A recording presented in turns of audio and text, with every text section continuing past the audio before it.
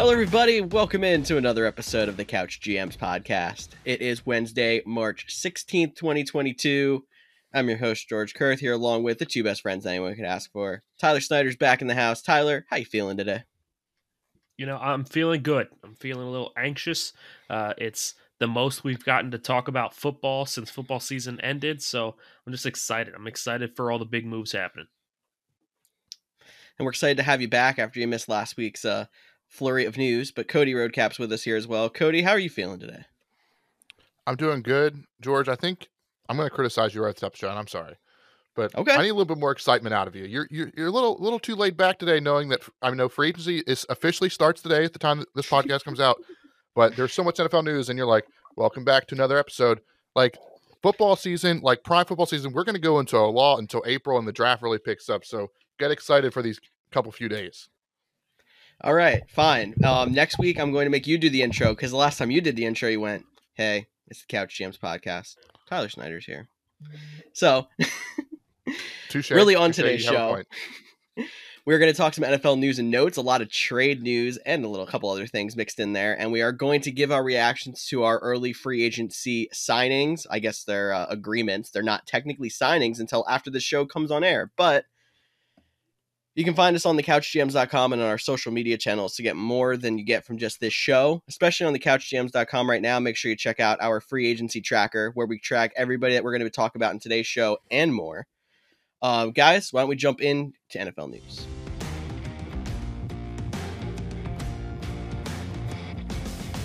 And we'll start off NFL news with the reason I was probably a little bit sad sounding at the beginning of the show. And I'm not going to say much here. I'm just going to intro and let you guys talk. Tom Brady unretired. Oh my gosh, I'm so shocked. Ooh. Yeah, I mean, it was like the most obvious thing that was going to happen. I don't know if because Adam Schefter broke the report, if he felt forced into retirement. I don't know if he just, didn't give it enough time. Speaking of giving it time, I remember talking last week how everybody was mad at Aaron Rodgers for taking so long on deciding his future. Even though he said he would do it before free agency, and he made his decision before free agency. Like he said, Tom Brady retires, unretires. Everyone's like, oh, we're so happy to have him back. No one's criticizing him. Just always love to look at how the media portrays one and the other. Well, they actually were criticizing him mostly because he announced his unretirement during the bracket reveal for March Madness, and everyone was like, how dare you have to take the spotlight all the time? I can see it. And did you also see that there's also a report that one of the sports books in Vegas wants the NFL to do some investigating because there was like a big bet placed on the Buccaneers to win the Super Bowl, and they think they had some insider knowledge that Tom Brady was going to come back. So could be interesting there on some of the gambling front, but gambling is not my forte, so I should probably stop talking about it. Yeah. So I got two notes on this, and then I'll move on. Wow, I totally blanked on what my two notes were because I was thinking it the whole time, and then you were talking, and it just went out of my head. Someone's rusty. Yeah, I was going to say. Yeah, I am rusty. Look, I've been away. You guys have to record every other weekend without me, so I need to stay fresh. But look, it's not very exciting news. We all kind of expect him to come back. My thought was maybe he was trying to be like the Undertaker when he's in a match and you think he's dead, and then he does this whole sit-up thing, and oh my gosh, he's alive, and things go crazy, and oh, he's back. It really wasn't that kind of an excitement. Most people didn't want him to come back, so I don't think it had that level of excitement, but I think I might be totally off here, and this might be insulting, but I'm going to say it anyway. It sounded like the reason he wanted to retire in the first place was to spend some time with his family. Well, this dude just spent like 2 weeks with his family and immediately was like, yeah, I'm coming back. I'm coming back. How bad is his family to be around? All right. I might be going a little too far here, but that's just the way it looked to me. Yeah, no, I think... Go ahead, George. I've already talked. Okay. I mean, I was just going to comment. I think the funniest thing about what you said there, and I agree with you, is I've seen two memes like circling through social media about this whole Tom Brady thing. One of them is the Undertaker, and the other one is like Tom Brady trying to retire for 0.2 seconds, and it's a guy with the veins popping out of his neck. I've also seen that spun to him trying to spend time with his family. So you're right on. You're not the only one with that argument. You're not off. It looks a little bad. Yeah, and I just think saying. it does feel a little judgy, but it's okay. That's what the internet's for and the meme culture out there. But how does this affect the outcome of the NFC? Like, are the Bucks instantly like back to being favorites? I know they're now tied with the Packers at plus 350 to win the NFC. Like, where does your guys' thoughts? Where were you with the Bucks beforehand, coming back with Tom Brady now? Well, I think that's a little hard to say because after Tom Brady retired, we didn't know who the Bucks quarterback was going to be. We didn't know if they were going to draft somebody, if they were going to try to make a big splash move. Maybe they would be in on the Deshaun Watson sweepstakes if Brady stayed retired, or maybe they would have had to settle for somebody like a Mitch Trubisky, or maybe they were going to go out and try to trade for a Jimmy Garoppolo or a Derek Carr, like some of these other guys we've heard the names circled around. So you really don't know. It would depend on who they had. So I think obviously their odds have to get a little bit better because you have the stability. You know that it's going to be a solid quarterback. I mean, I don't think Brady is what he once was. I did see a little bit of decline out of him this past season, it seemed. I mean, he was still able to put up the stats, but he didn't have the big arm that I think. I mean, he's never had a huge arm, but he at least had a little bit more depth in his arm, and I didn't see that this past season. Granted, he also was throwing to Gronk, who I think is one of the slowest tight ends in the league right now, on almost every other pass. But hey, Chris Godwin's coming back, so that's big. Bucks went out and got Russell Gage, so that's big. And now you got Tom Brady coming back, and that division really doesn't look all that scary yet. So right now, I think the Bucks' odds of winning the division are pretty high. And if you can win the division, you always have a shot at that Super Bowl. The only reason I would say their odds got better with Tom Brady as opposed to without is one, yeah, the draft market for quarterbacks this year is bad. I don't know if they would have been a team that made a splash move. Like Tyler said, that if they would have, it would have made a difference. But even more than that, you're going to see free agents who will want to go play with Tom Brady now. The Bucks got a boost in free agency just because of the name. They also got a boost in bringing guys back because of the name. Like Gronk was expected to go elsewhere. I would not be shocked if Gronk goes back to Tampa Bay now. Same thing with Leonard Fournette. So just right there, the name Tom Brady on the roster helps them, not even because of Tom Brady, but because it's going to help them bring in other pieces around him to try to make that one or two more runs he's going to go for. So my last question on Tom Brady before we move on, because we've already spent way too much time on Tom Brady, would be, do you think the Bucks had an inkling that this was going to happen well before he actually came back? I just feel like the tagging of Chris Godwin move, to me, feels like they knew they were going to have another chance.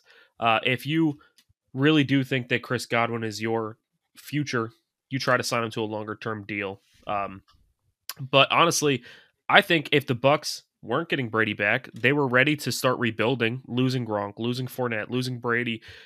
Let Godwin walk too. Don't pay top money for franchise tag to a wide receiver coming off an injury unless you think this could be your year again. So do you guys think that they had an inkling of this happening? I don't know if they had an inkling, but I think they were like all of us and were like, is he really going to walk away after leading the league in passing yards, after losing in last second fashion to the Los Angeles Rams in the playoffs? Like, it never felt right, even as fans. So I'm not saying that they might have had some insider knowledge, but I still think in the back of their mind that they were holding on to this. And Chris Godwin, I think we'll know more too. If they work out a long-term deal with Chris Godwin, then that'll probably signal more to, like you mentioned, that, hey, that was just one of their core guys they wanted to keep. If he plays on the tag and walks next year, I think that'll lead more to your point of, hey, maybe they were more suspect or more knowing of the Tom Brady return. I think the only reason I feel like they might have had an inkling is more because they were not active in the quarterback market that every other quarterback needy team seemed to have been. Like the Saints don't have a guy, the Panthers don't have a guy, the Broncos went out and traded for a guy. Like all those teams seem to at least be in the conversations for the Carson Wentz and the Jimmy Garoppolo and the Deshaun Watson, and the Buccaneers were completely silent. I think that'd be the only reason I feel like they had an inkling Tom Brady was coming back.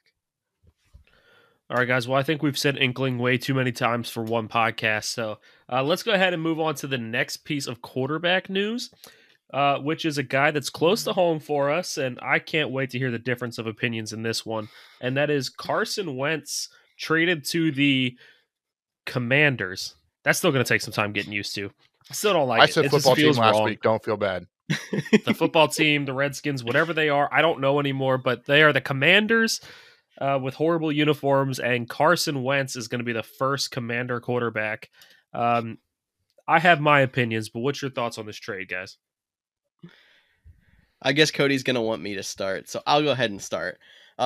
First off, the Indianapolis Colts still got fleeced because they had a 1-year rental game of a first-round pick. They basically just comped back the second-round pick. But anyway, I think that Carson Wentz is probably better than the other options that Washington had at quarterback. I think he's got to be a slight step up from a Taylor Heineke, as much as I've been a backer of that guy for a while.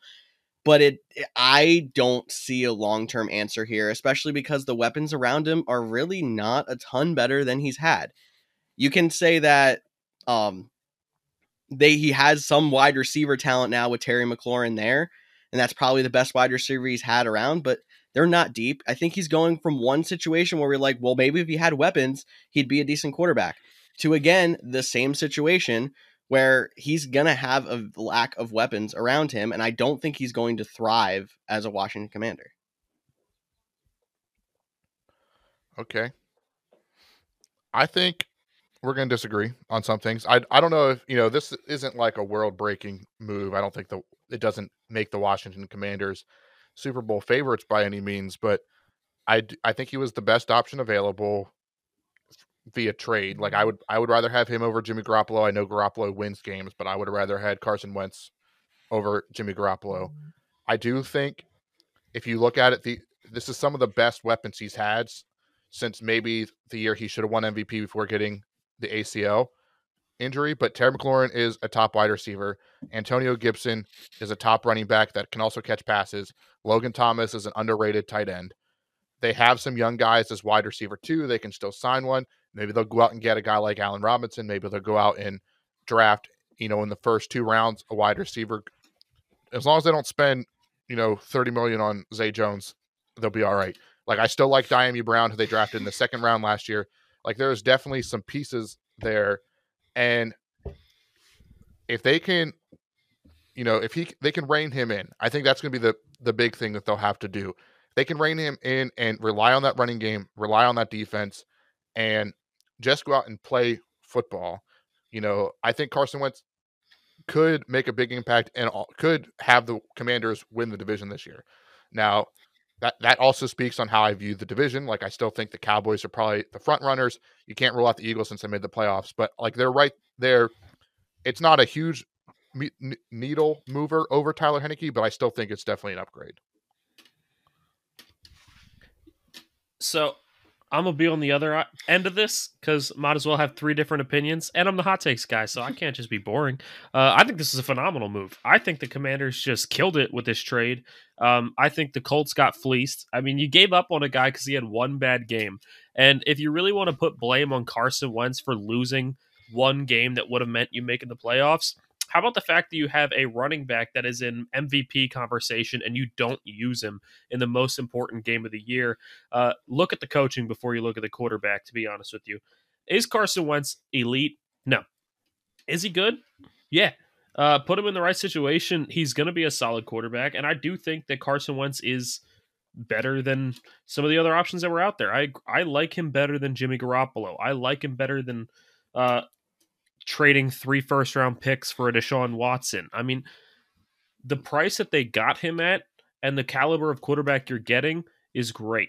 And the thing that I'm most excited for is this man gets to go against the Eagles twice a year. And that is exciting to me. I love it. I want to see... Look, I like the Eagles. Don't get me wrong. I wouldn't consider myself a... Please. I can't promise It'll that be Thursday night prime time. Probably.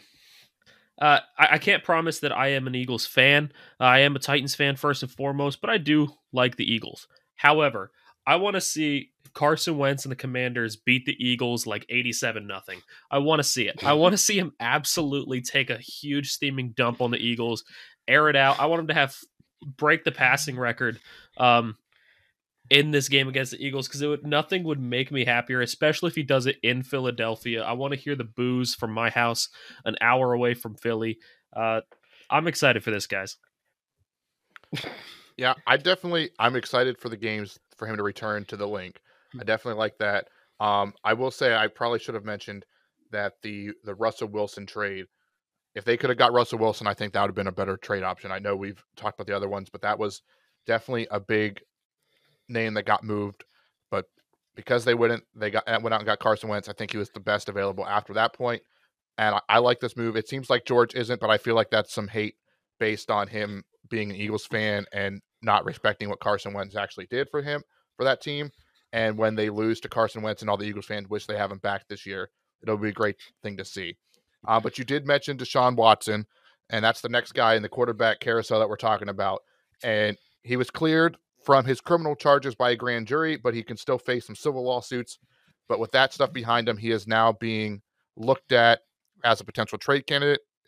In the rare instance, he has all the control on where he likes to go. The current teams that are leading the race are the Saints, Panthers, Falcons. Pretty much everyone facing Tom Brady is like, hey, we need a quarterback. And then the Browns are a dark horse. So which team do you think makes the most sense, or where are you hoping Deshaun Watson goes? I think at this point, I think the favorite has to be the Falcons, because it does seem like Deshaun Watson's going to have a bit of a say, especially because of his no trade clause.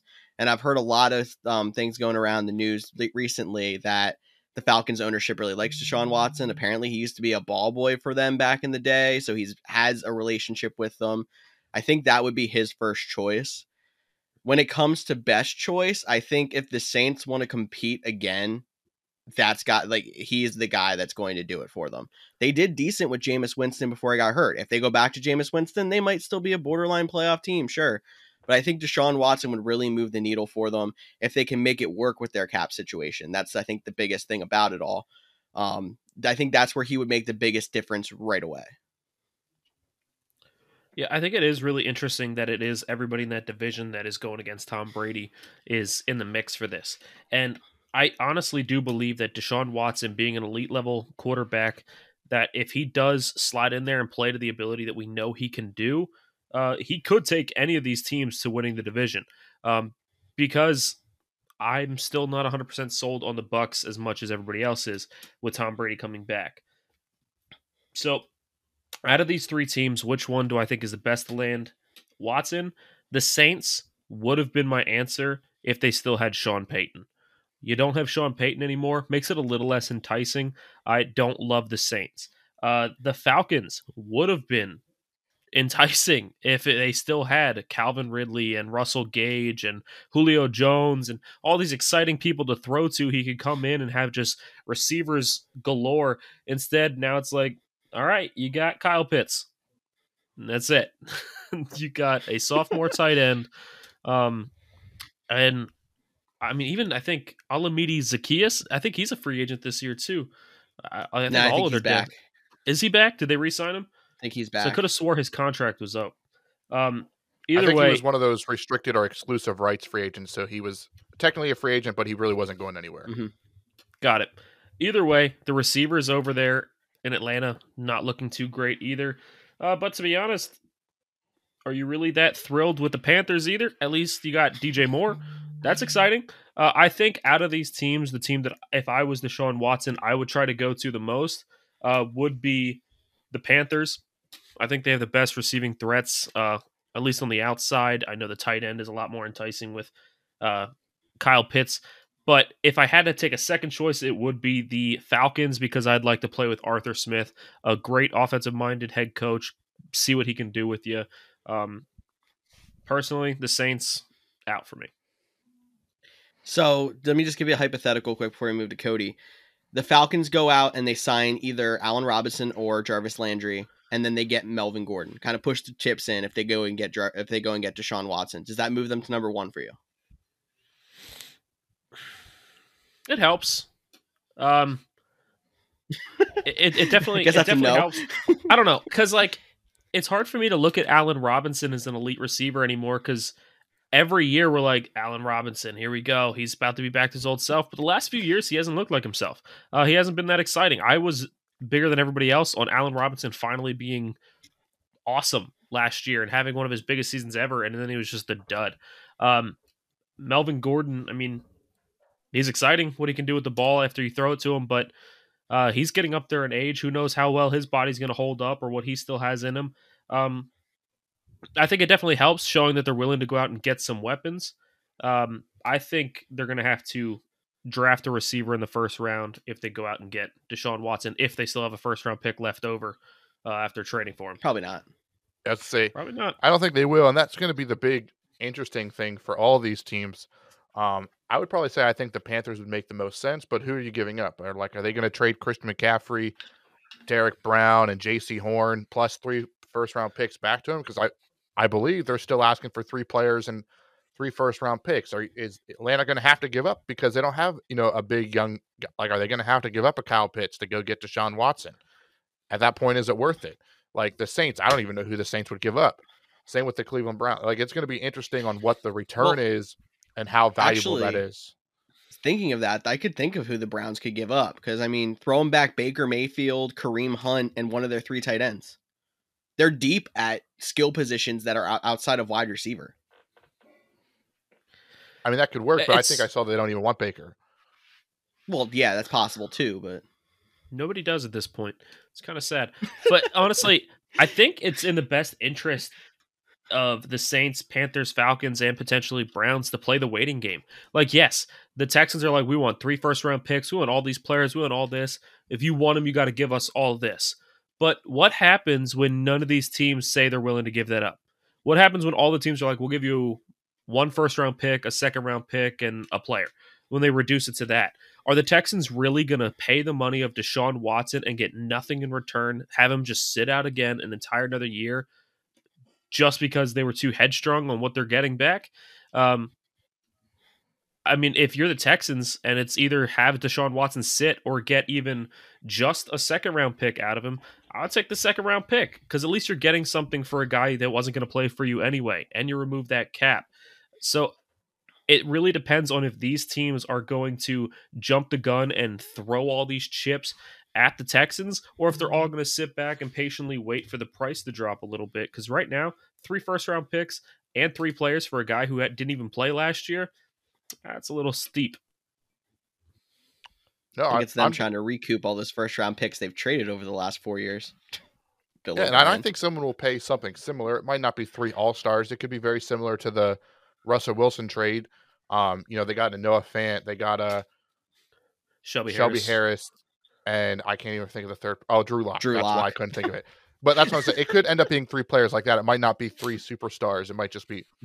But I think someone will eventually pay it, or maybe it'll go down to 2 first rounds, but they'll definitely get it. But I think the last thing we should talk about with Deshaun Watson is just because he was cleared from his criminal charges, he still is facing those civil lawsuits and will still most likely be suspended by the league, whether that'll be 6 games, 8 games, or less. So even though you're trading on, he might not even make a huge impact. He might miss the first half of the season for his new team. So that is something to keep in mind too with Deshaun Watson. But 2 other trades happened before we get into the juicy part of the show, the free agency, and they're big trades. Khalil Mack headed to the Chargers for exchanges of picks, and then Amari Cooper traded for a 5th-round pick to the Cleveland Browns, but that caused Jarvis Landry to then be cut. Out of those 2 moves, which one do you think will make the biggest impact on their new team? I got to say Khalil Mack to the Chargers, and I'll give you my reasoning. I think Amari Cooper at this point in his career and Khalil Mack at this point in his career, Amari Cooper is the bigger name. I think Amari Cooper has the potential for the bigger splash. I think Khalil Mack is the bigger piece because you already have a dominant defense in the Chargers. Now, we've seen teams with 2 amazing edge rushers on the same team. You have one big guy, everybody double teams that guy, and then he doesn't really do much. But when you have multiple great pass rushers on one team, you can't double team him or the other guy's wide open. I hate to say it, but I'll go back to the Texans when they had Jadeveon Clowney fresh out the draft and J.J. Watt in his prime. Everybody's focused on J.J. Watt. Clowney's getting home. So then you start focusing on Clowney, Watt's getting home. You can't stop both of them. So now you got these two big edge rushers. I think Khalil Mack is going to feast. I think Joey Bosa just went up in value as well. If you have an IDP league, and Amari Cooper, I think he's a great player. I think the only reason he went for a fifth instead of going for more was because of his contract. But the reason I don't like him is because they had Jarvis Landry and Odell Beckham and couldn't do anything with the pass game.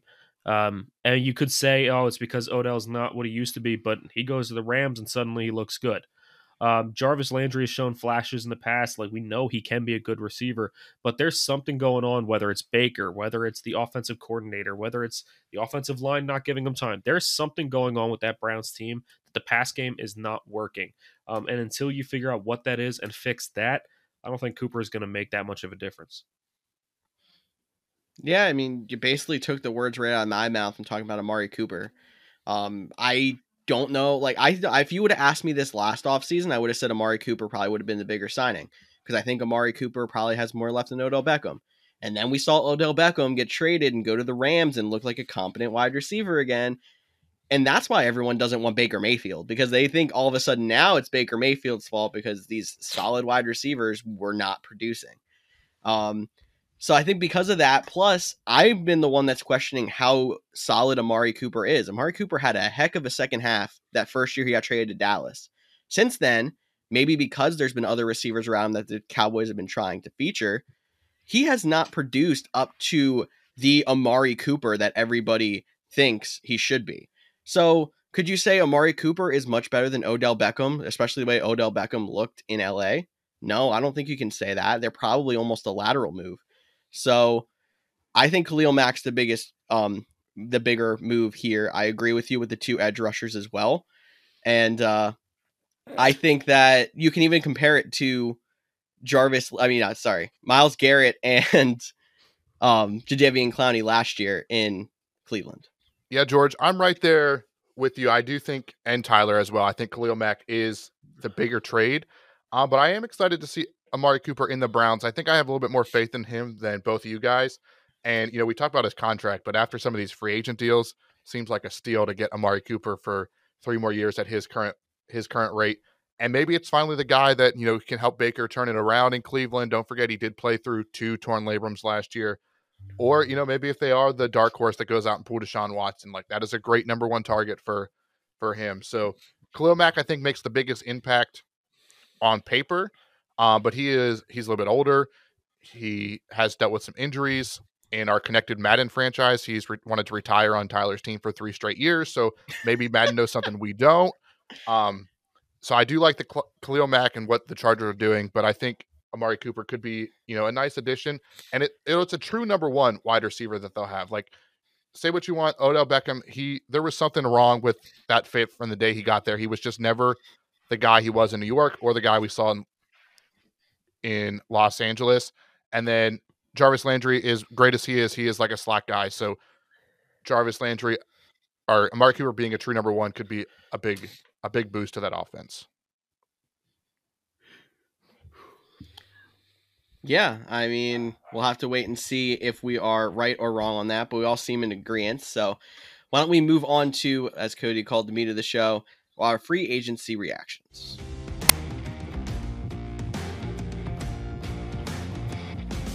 And as I remind you on the top of the show, make sure you go to thecouchjams.com. You can check out our NFL free agency tracker, where we are tracking all the signings across the league, not just fantasy relevant, but all the defensive positions as well.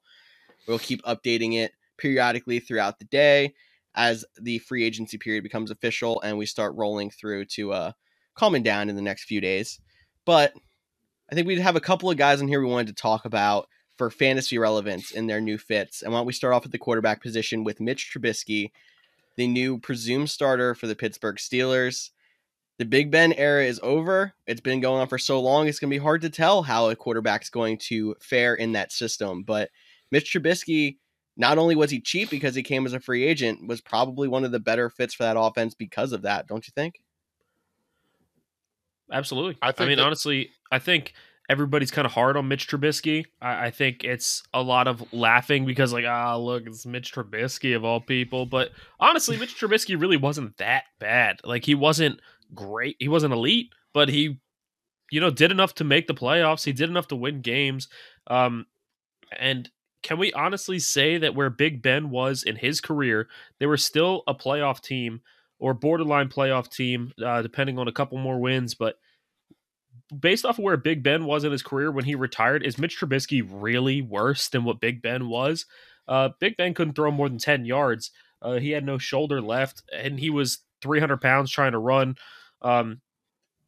Honestly, look worse than Peyton Manning trying to run the ball out there. And I think Mitch Trubisky's better than that. I think Mitch Trubisky's coming out. He's going to have some good receivers to throw to. He has guys like Chase Claypool he can lean on. He has the running back and Najee Harris. Like, he has the pieces around him. He's just got to be good. He doesn't have to be great. He just has to be good. He has a solid defense, good weapons. Like, I think this is a great signing by the Steelers. Don't go throwing away your entire future with picks and all your cap and everything else to go get another guy. Go get a guy like Mitch Trubisky that you can win now with. And, if he's not the guy, cool. You can wait until there's a better quarterback draft class and then draft a quarterback then. I'm with you on that. I think the Mitch Trubisky signing, as much as I don't want to admit it as a Packers fan, I think this was the best signing so far to date for the Steelers and overall. They got a good value out of it. They got a quarterback that, like you mentioned, how much difference is he can't be much worse than what Big Ben was last year. And that still got into the playoffs. So even if he takes him a little bit further, he's, more athletic. It might hurt like your Deontay Johnson. He might not be the reception machine he's been under Big Ben. That is something we'll have to wait and see how the wide receiver core shakes out. But they still have Najee Harris. They have Pat Freiermuth, the young tight end that he can rely on. I really like this move. Just please, I've already seen it start. But his name is Trubisky. Let's not start the Trupitsky, like calling him that. Like, let's not do that. Just call it Trubisky. Call him Mitchell. Trupitsky, that's got to go. It's like I'm so Pennsylvania. glad I haven't heard that one yet. Oh, no. I guess it's a Pennsylvania thing. I don't know. But nah, I mean, I agree with you guys. Mitch Trubisky was a solid fit there for Pittsburgh. And I think people are underestimating him because they still have the Matt Nagy effect on him. So we'll see how he performs now. He's also was really loved in Buffalo, by the way. I know a lot of people, a lot of players for Buffalo were tweeting out congrats to Mitch after that signing. And they really grew close with him in just 1 year in Buffalo. So we'll see how that goes. Tyler, I know you had something to ask about our next guy, so I'll let you move us on. Yeah, this is going to be one of those signings that's going to fly under the radar. Nobody's really going to talk about or care about right now until it becomes important. But the Giants went out and signed quarterback Tyrod Taylor to be their presumed backup, one of the top backups on the market. And guys, I got to ask a question here.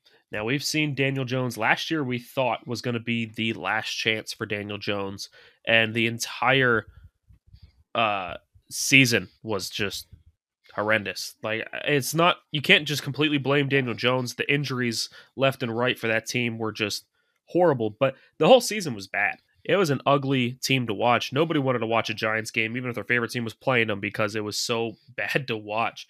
So, Daniel Jones gets another chance. If they both are healthy, we'll use that as a caveat, who is going to be the quarterback for this team by the end of the season? Tyrod Taylor, Daniel Jones, or even somebody else? What do you guys think? I'll start. Okay. All right, George, you start. Nope, you're starting. You said I'll start. Okay.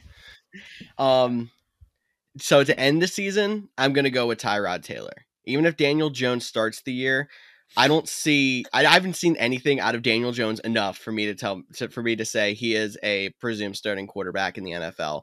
People can say differently. That's fine. But they are going to give him one more chance. Maybe the team around him will stay healthy this time. Maybe it won't, but I don't think he's going to show enough, and they're going to move on to Tyrod Taylor. And Tyrod Taylor has looked solid in his last few stops when he has gotten starts. He won a game with Houston, which is an accomplishment, and did look solid for some parts of the season. He looked really good in LA 2 years ago before he got the punctured lung. So I think the Giants are going to eventually make that move, and they're going to have a stronger second half than they had a first half. And if they make the move early enough, maybe they'll be a borderline 7 seed even, because I do think that he could get the best out of some of those weapons around him that Daniel Jones could not last year. So I'm conflicted with this question. I really am. Tyrod Taylor, I think it's interesting. One, he signed a 2-year deal. So I think he'll be around for both years of it. And that tends to believe to me, and this is just, I think it'll be Daniel Jones. And if we're going on the caveat, they're both healthy from start to finish. Why? Because that way they're not officially tanking, but they're tanking. I'm giving up on my Daniel Jones is going to break out in year 3. Maybe this new coaching staff can, but I just don't see it. I think their goal is to get Tyrod Taylor in there, a veteran with the new coaching staff that can learn the playbook and then come in and be a mentor for the rookie quarterback next year. So I don't think their goal is to win games, but I'll put that in quotation marks. I think their goal is to, no, this is a rebuild year. They're taking a down year. If Daniel Jones surprises the world and takes a year 4 jump and comes out baller, that's a happy surprise. But I do think Daniel Jones will start to finish, but it might not be because they're trying to win games rather than they're trying to lose games. No, not trying to lose games, but intentionally. Because I don't want to get into that whole Miami Dolphins thing, but we definitely have Browns too. Yeah. All right, guys, why don't we then move from the quarterback position to the running back position? And we talked last week, Cody, about a lot of Cardinals players that were potentially leaving. Well, the 2 Cardinals running backs, we have a resolution already. James Conner was re-signed by the Cardinals on a 3-year deal, and Chase Edmonds is headed to Miami. So I'm going to combine these two. Weird Thanks, Tyler. I'm going to combine these two. Sorry, go ahead. This is going great here. I'm going to combine these two. So Edmonds obviously going to a backfield that was not very successful at all last year. James Conner looked very good when he was the solo back in Arizona. Which one of these guys do you like the fit better? Conner. Easy. I mean, you just kind of like Edmonds set it up nicely for me here. Conner looked great as a sole back. Edmonds is now gone. He goes over to Miami, which even though he thinks Edmonds is a better pick, and I'm really excited to hear why, Edmonds is going to what I'm going to consider another fantasy running back wasteland because they have Salvan Ahmed, they got Myles Gaskin, I think they still got Malcolm Brown too, and now you got Chase Edmonds. You got 4 running backs. All of them are okay at best. I'm not a huge Chase Edmonds fan to begin with.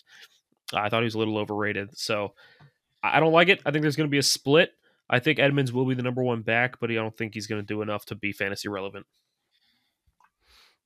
All right, I'll give my counter argument, and I do think this is a 50-50 question. Like, I think we're at this point in the season, we're flipping a coin on which one will have a better fantasy season. For me, I just knocked Conner down a little bit because he was mostly all touchdowns last year. He did come alive a little bit before he got hurt near the end of the season. Both these guys have health question marks going into the following season as well. They just aren't guys that have typically been able to stay healthy for a full season. But for me, I'm picking Chase Edmonds, not just because he is a local product of the Central PA area, but also because of the new coach, Mike McDaniel. He comes from the Shanahan tree. Shanahan is that tree dating all the way back to his dad, has been known for creating 1,000-yard rushers like that. They just make running backs good. And I think he'll fit in nicely. I'll compare him to a guy like Elijah Mitchell. I think that's the role we're going to use him in. He doesn't have the full breakaway speed as another 49ers running back, Raheem Mostert, who is actually a free agent. But just squeeze him in there, let him do his thing, give him the lead back. Yes, they'll mix and match. So it is interesting that I'm picking Chase Edmonds, but you compare them to a running back wasteland, which we often joke about the 49ers being one of those. But I don't know, maybe it's just because of how it was injury related, but they seem to really dive into Elijah Mitchell. And I think that's the type of production we could see out of Chase Edmonds this upcoming season. I mean, I think I'm going to lean with Tyler here and go with James Conner because we saw more out of James Conner, and he's in the same system now as he was last year. But I do think this is a big stock up for Chase Edmonds and even a little bit of a stock up for James Conner, seeing as they split. And Chase Edmonds has shown to be an explosive back. Hopefully he's not going to be overused to the point where he does get hurt. I'm hoping he can stay healthy because they have a lot of backs around him now in Miami. And I have faith that Miami run game only has place to go up from here. But there's one other running back we wanted to talk about in this. And the Buffalo Bills, we were spotlighting as a team that wanted a running back, that needed a running back that could bring somebody in and be fantasy relevant right off the bat. And then they make the great signing of signing J.D. McKissic. Well, I think it's a little anticlimactic for me. Do you guys think that this is going to mean anything for fantasy, or is this just making the Buffalo backfield even worse because of a bigger split?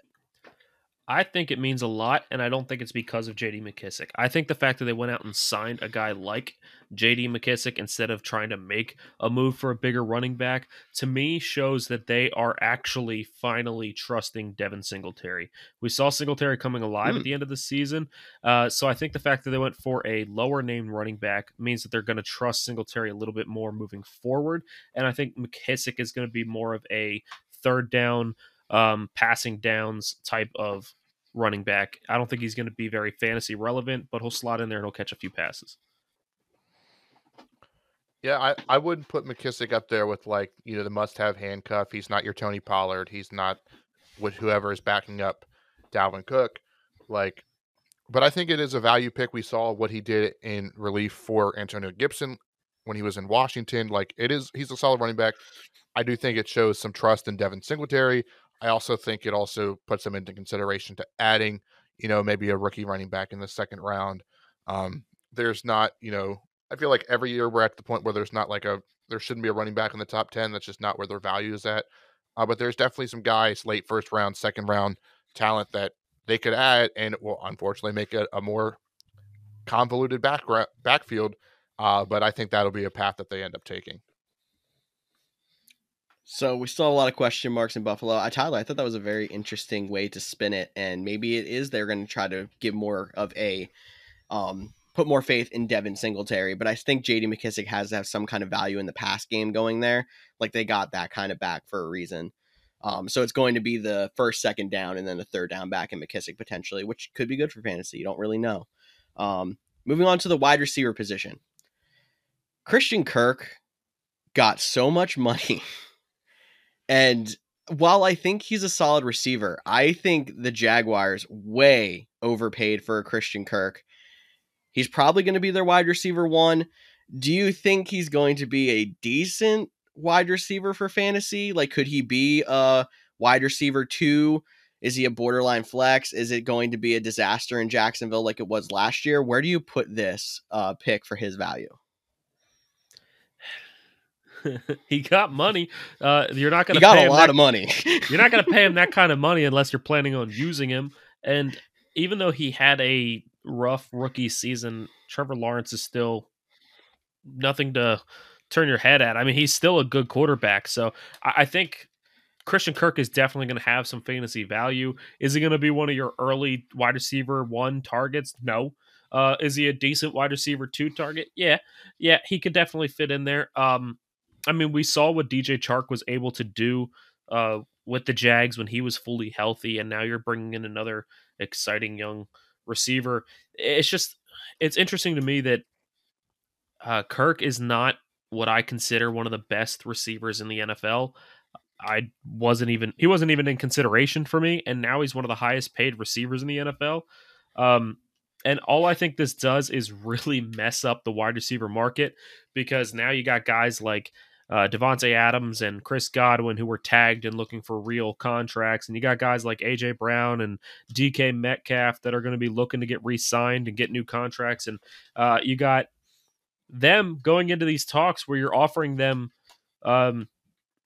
respectable money, and they're going to be like, well, Christian Kirk's making this and I'm better than him, so why don't I make this?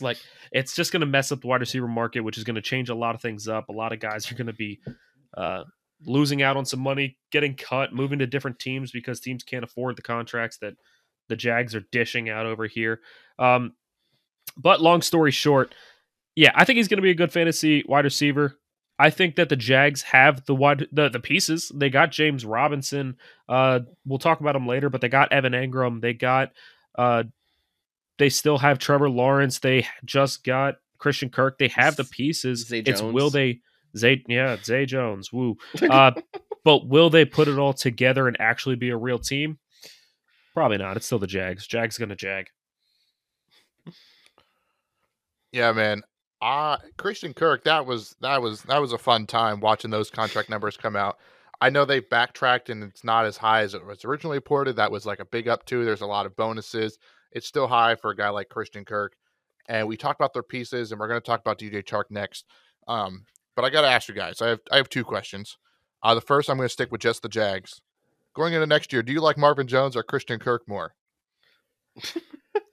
Christian Kirk. And the fact that is it just because of money? I think Kirk's a better receiver than Marvin Jones, but I also was not on the Marvin Jones bandwagon as heavily as you guys were, especially George. I know he was heavily on the Marvin Jones bandwagon the last few years. I mean, Marvin Jones is like all reliable. He did not have a great second half. He started off the season pretty solid.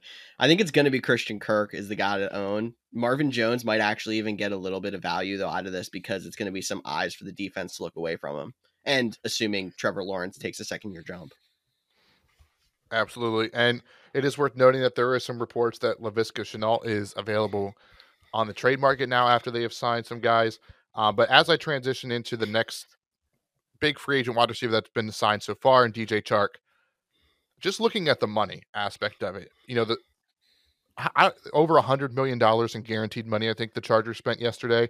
Or not the Chargers, the Jags. I'm so sorry for the Chargers fans and comparing you to the Jags. I did not mean that. That was a bad slip. But Jacksonville, you look at their offense. They have James Robinson, Travis Etienne at running back. They have Marvin Jones, Christian Kirk, Zay Jones, Laviska Shenault, and Evan Ingram at tight end. You go over to this team that signed, DJ Chark for a 1-year, $10 million deal, which I know is because he's coming off an injury. But the Lions, they have DeAndre Swift and Jamal Williams. They have Amon-Ra St. Brown, DJ Chark, Josh Reynolds, Quez Watkins, TJ Hawkinson. Like, why do I still feel like they didn't spend as much money, but they still have the better offense after the team that just spent over $100 million? And the GOAT. I mean, I don't Yes, I know. do. Well, Jared Goff compared to rookie Trevor Lawrence, there's not much of a difference there. No, honestly, I don't know if you can even say they're better, but they're at least comparable. And for the savings that the Lions have, and I mean, that's part of that's bringing guys up through the system as compared to signing them off of free agency as veterans. But I honestly would probably think I would lean the Lions offense over the Jaguars, especially knowing you can build with much more cap around it. I'm that's where I'm at. And the whole Christian Kirk thing blows my mind. Like, why they picked him over DJ Chark. I mean, he's only had 4 100-yard receiving games in his 4 years career. 4 games where he had over 100 yards. Like, that's mind-blowing to give all that money to it. But DJ Chark, to me, was one of the most interesting guys on the market. I hate that he went to Detroit. He's still 25, super athletic, 6'4", 210, but has a lot of speed behind him. I don't know if Detroit was the best place for him to go to like break out and be like a guy that could get big money. But then we saw Zay Jones and Christian Kirk get big money as supplementary pieces on other teams. So I think that might not be the best signing, but it's been my favorite signing. And I hate that it's the Lions of the whole free agency so far. He says this as the Packers are going to win the division again. Yep, always. Hey, I still, hate the move. I don't like our teams getting better. Yeah, you don't hear me out here going, I can't believe Christian Kirk went to the Jags, and I can't believe, Evan Ingram was the tight end that I was hoping the Titans would get, and he went to the Jags. I can't believe, because the Jags still suck. I mean, it's the Lions that made the move, and the Lions still suck. I mean, do they have a chance of being better this year? Absolutely. Are they a chance of winning the division this year? No, absolutely not.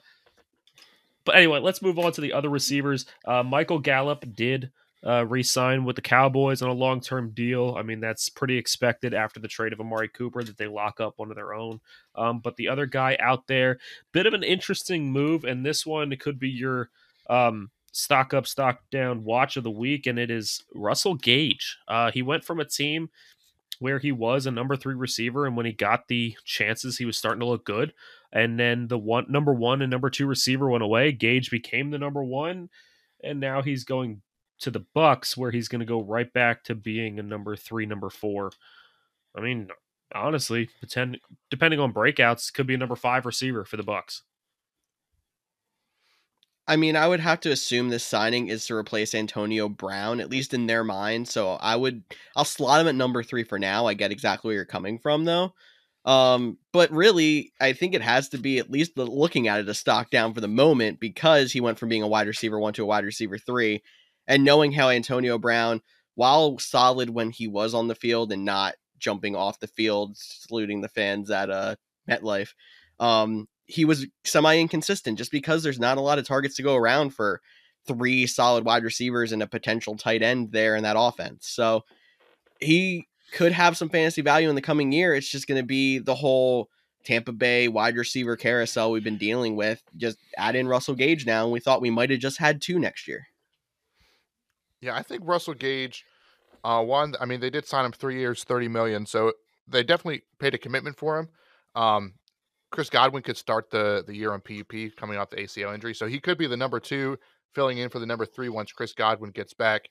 He is going to play with Tom Brady, who led the league in passing years, so I think his stock is actually about the same, if not up, because of he's going to a better system compared to where he was last year. I mean, Matt Ryan threw him some games, didn't he? Even though he was the number 1, he still had games with 0 catches and 0 targets. Like, say what you want about whether that was him getting open or Matt Ryan not targeting game plan or stuff like that.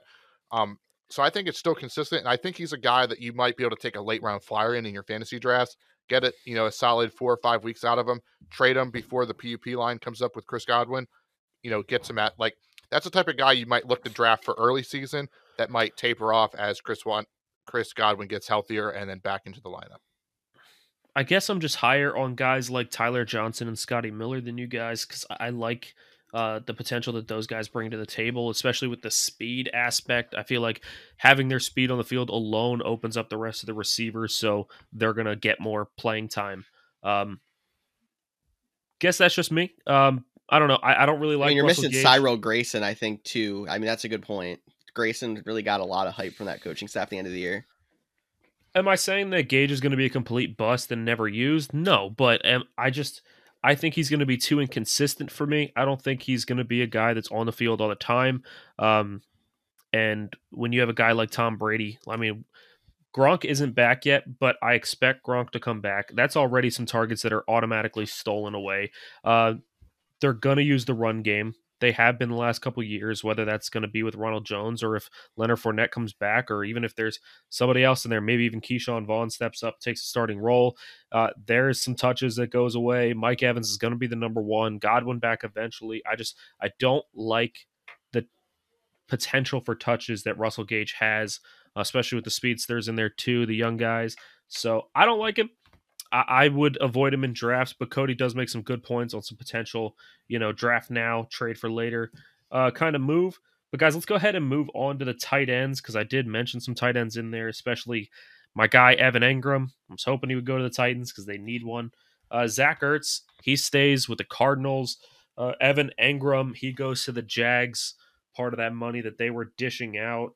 CJ Uzama also on the move. So, guys, which of these tight ends do you think is going to have the biggest fantasy impact this season?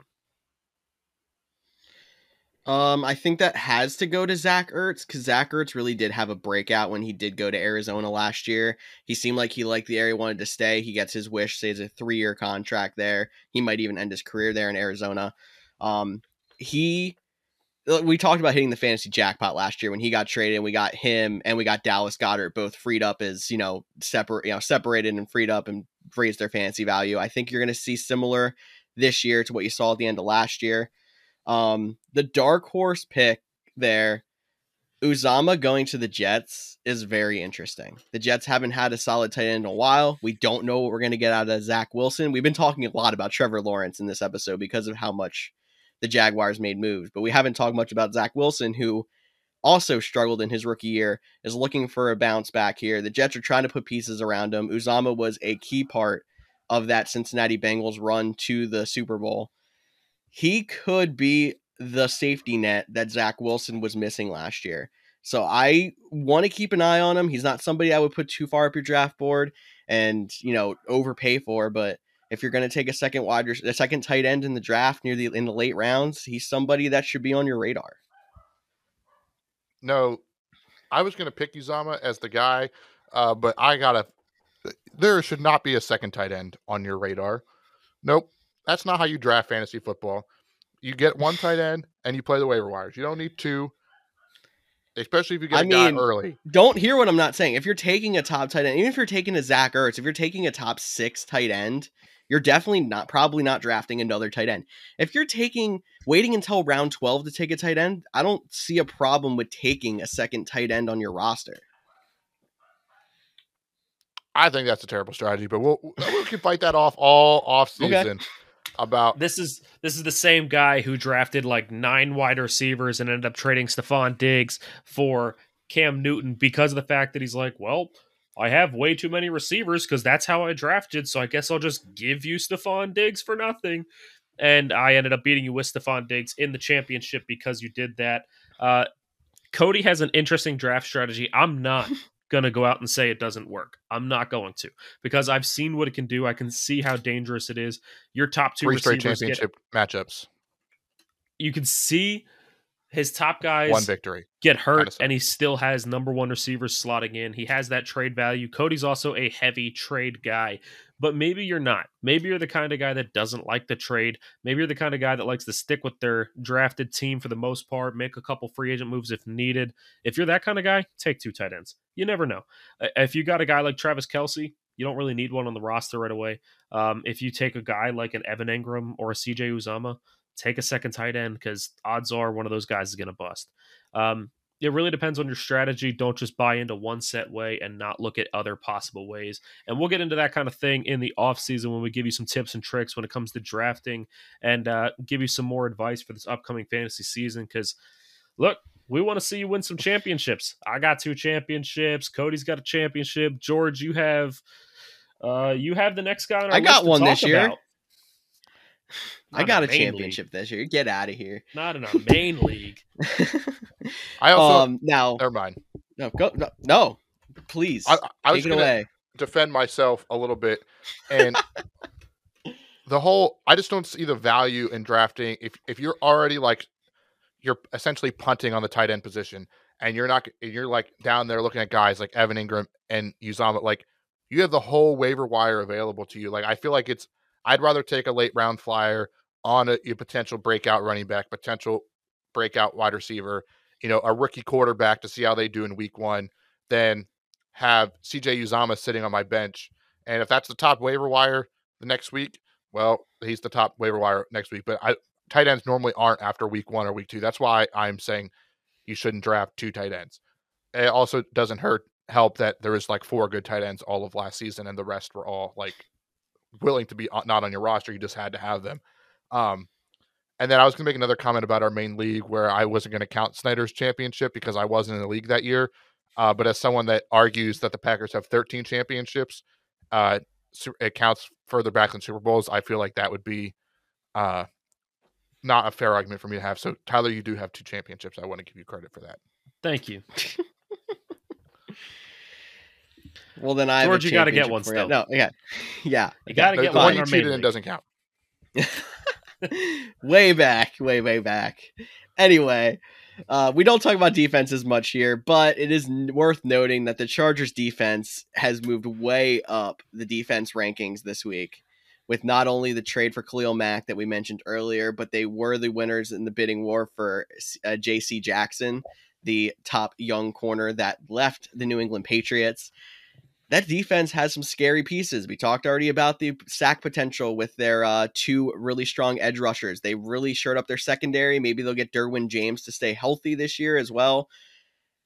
How high in the rankings, approximately, I know it's early, do you put the Chargers defense? Well, okay. I might maybe 3 rounds to go is when you should start taking a defense. I'm not even saying draft a defense before. I'm saying in straight defense rankings, say 1 through 10, where do you slot them in compared to other defenses? I was not prepared for this question, so I have to run through all the teams in my head. Right now, I mean, they seem like one of the top options. So I'm going to go ahead and say 4. at the moment.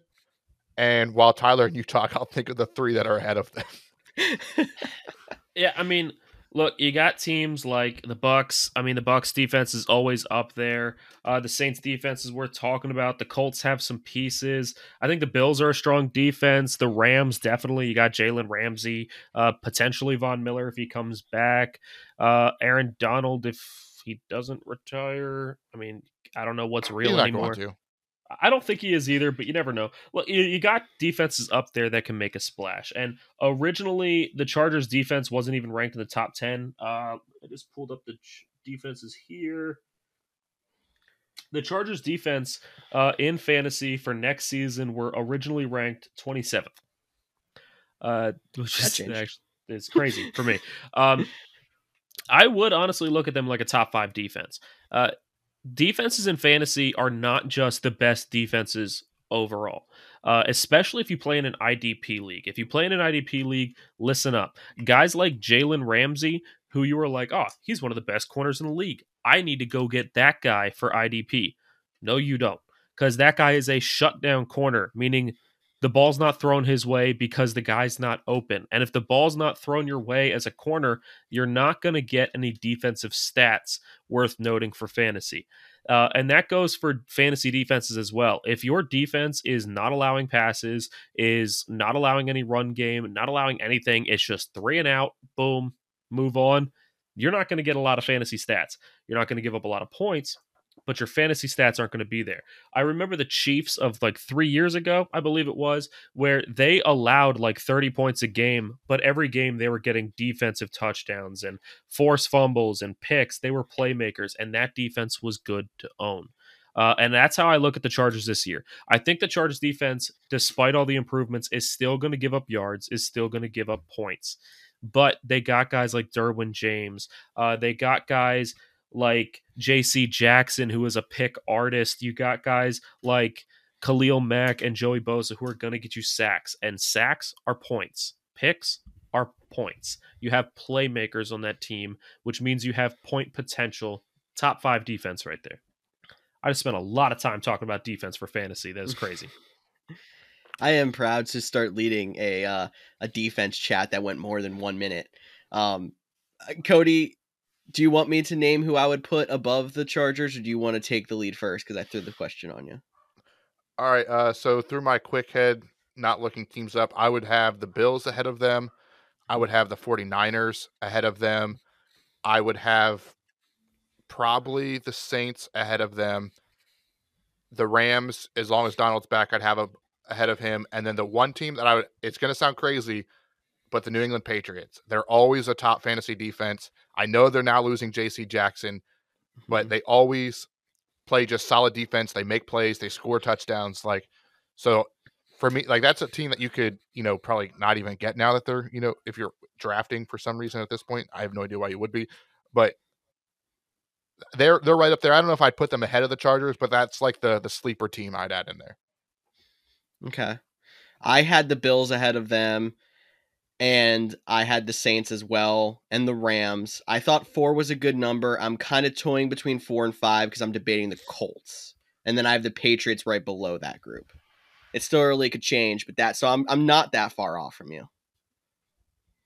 Perfect. See, that's why we are fantasy analysts. Oh my God. Fantasy analysis. I want to be an NFL interview because... This is why we're not professional analysts, because we can't talk. We know what we're talking about. We just can't talk. That's why you're going to listen to us on this podcast, and we ain't going to make it on the Sirius XM radio. That's not going to happen. If you can understand us, you're going to get the good... Dog. I mean, I don't know. Can you scream into a microphone? You can be the Mad Dog. We'll be on the late night Sirius XM where you're drunk enough that we just make sense with the way we talk.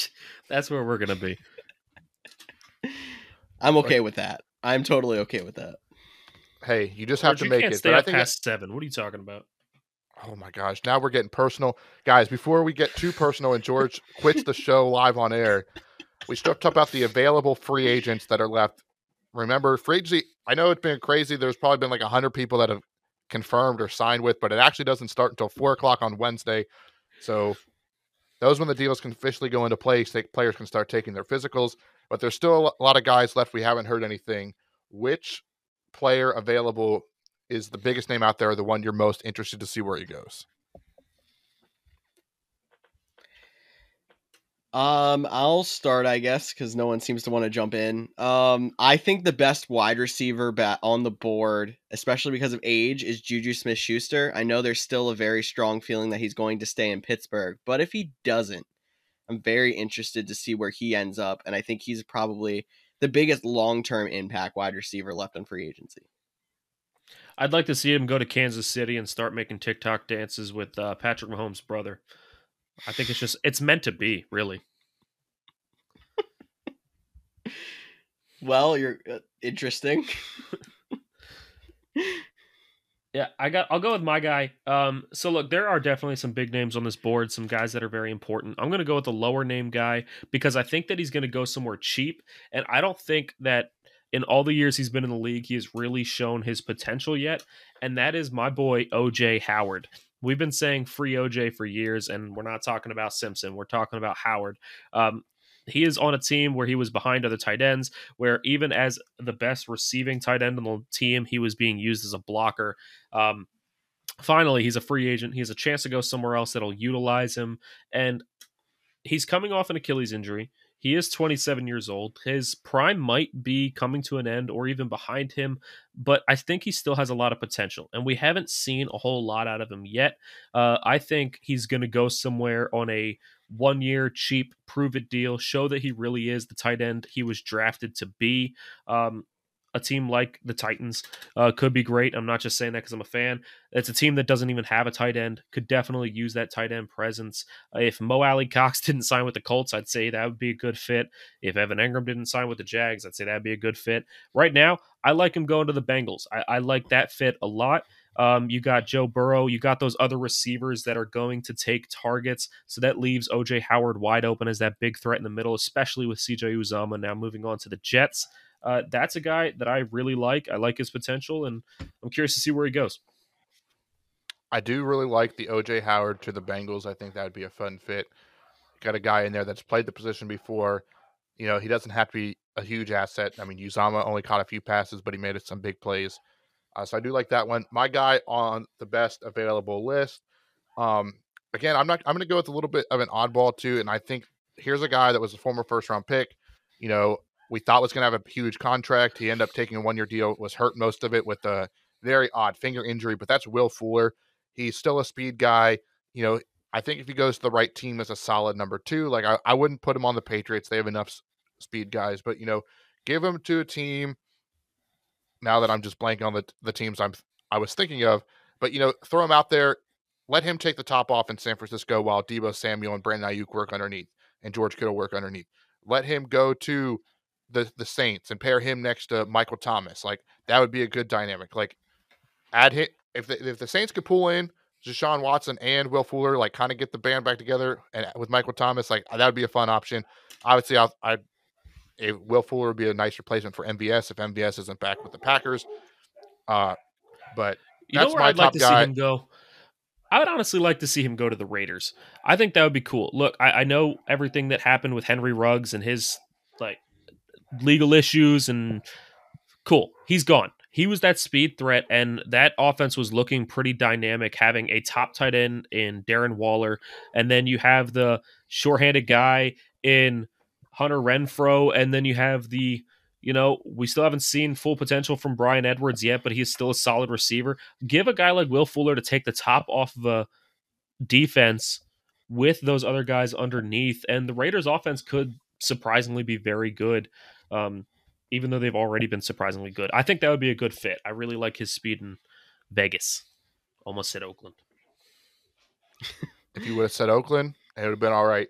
But I think that wraps up all our free agency talk. There will be a lot of free agency talk next week. Unfortunately, it will just be George and myself because Tyler has to work an odd shift, and we're trying to get him to find a new job, but his job pays more than both of George and mine, so probably combined at this point. So he's not doing that anytime soon, but he'll be back with us in 2 weeks. George and I'll be back next week. But as always, thanks for listening to the Couch GMs podcast. And guys, what free agents have we not talked about that you wanted us to talk about? Or what signing did we talk about that you completely disagree with? You think they're going to be huge. You think they're going to be a bust. Let us know. Because you know what? I've said it before. I'll say it again. This podcast is so much more fun for us and way more fun for you when you get involved. So please get involved. Yes, sir, Tyler. Thank you one more time for listening in to the Couch GMs podcast. For Tyler Snyder and Cody Roadcap, I'm George Kurth. See you all next week. Boom.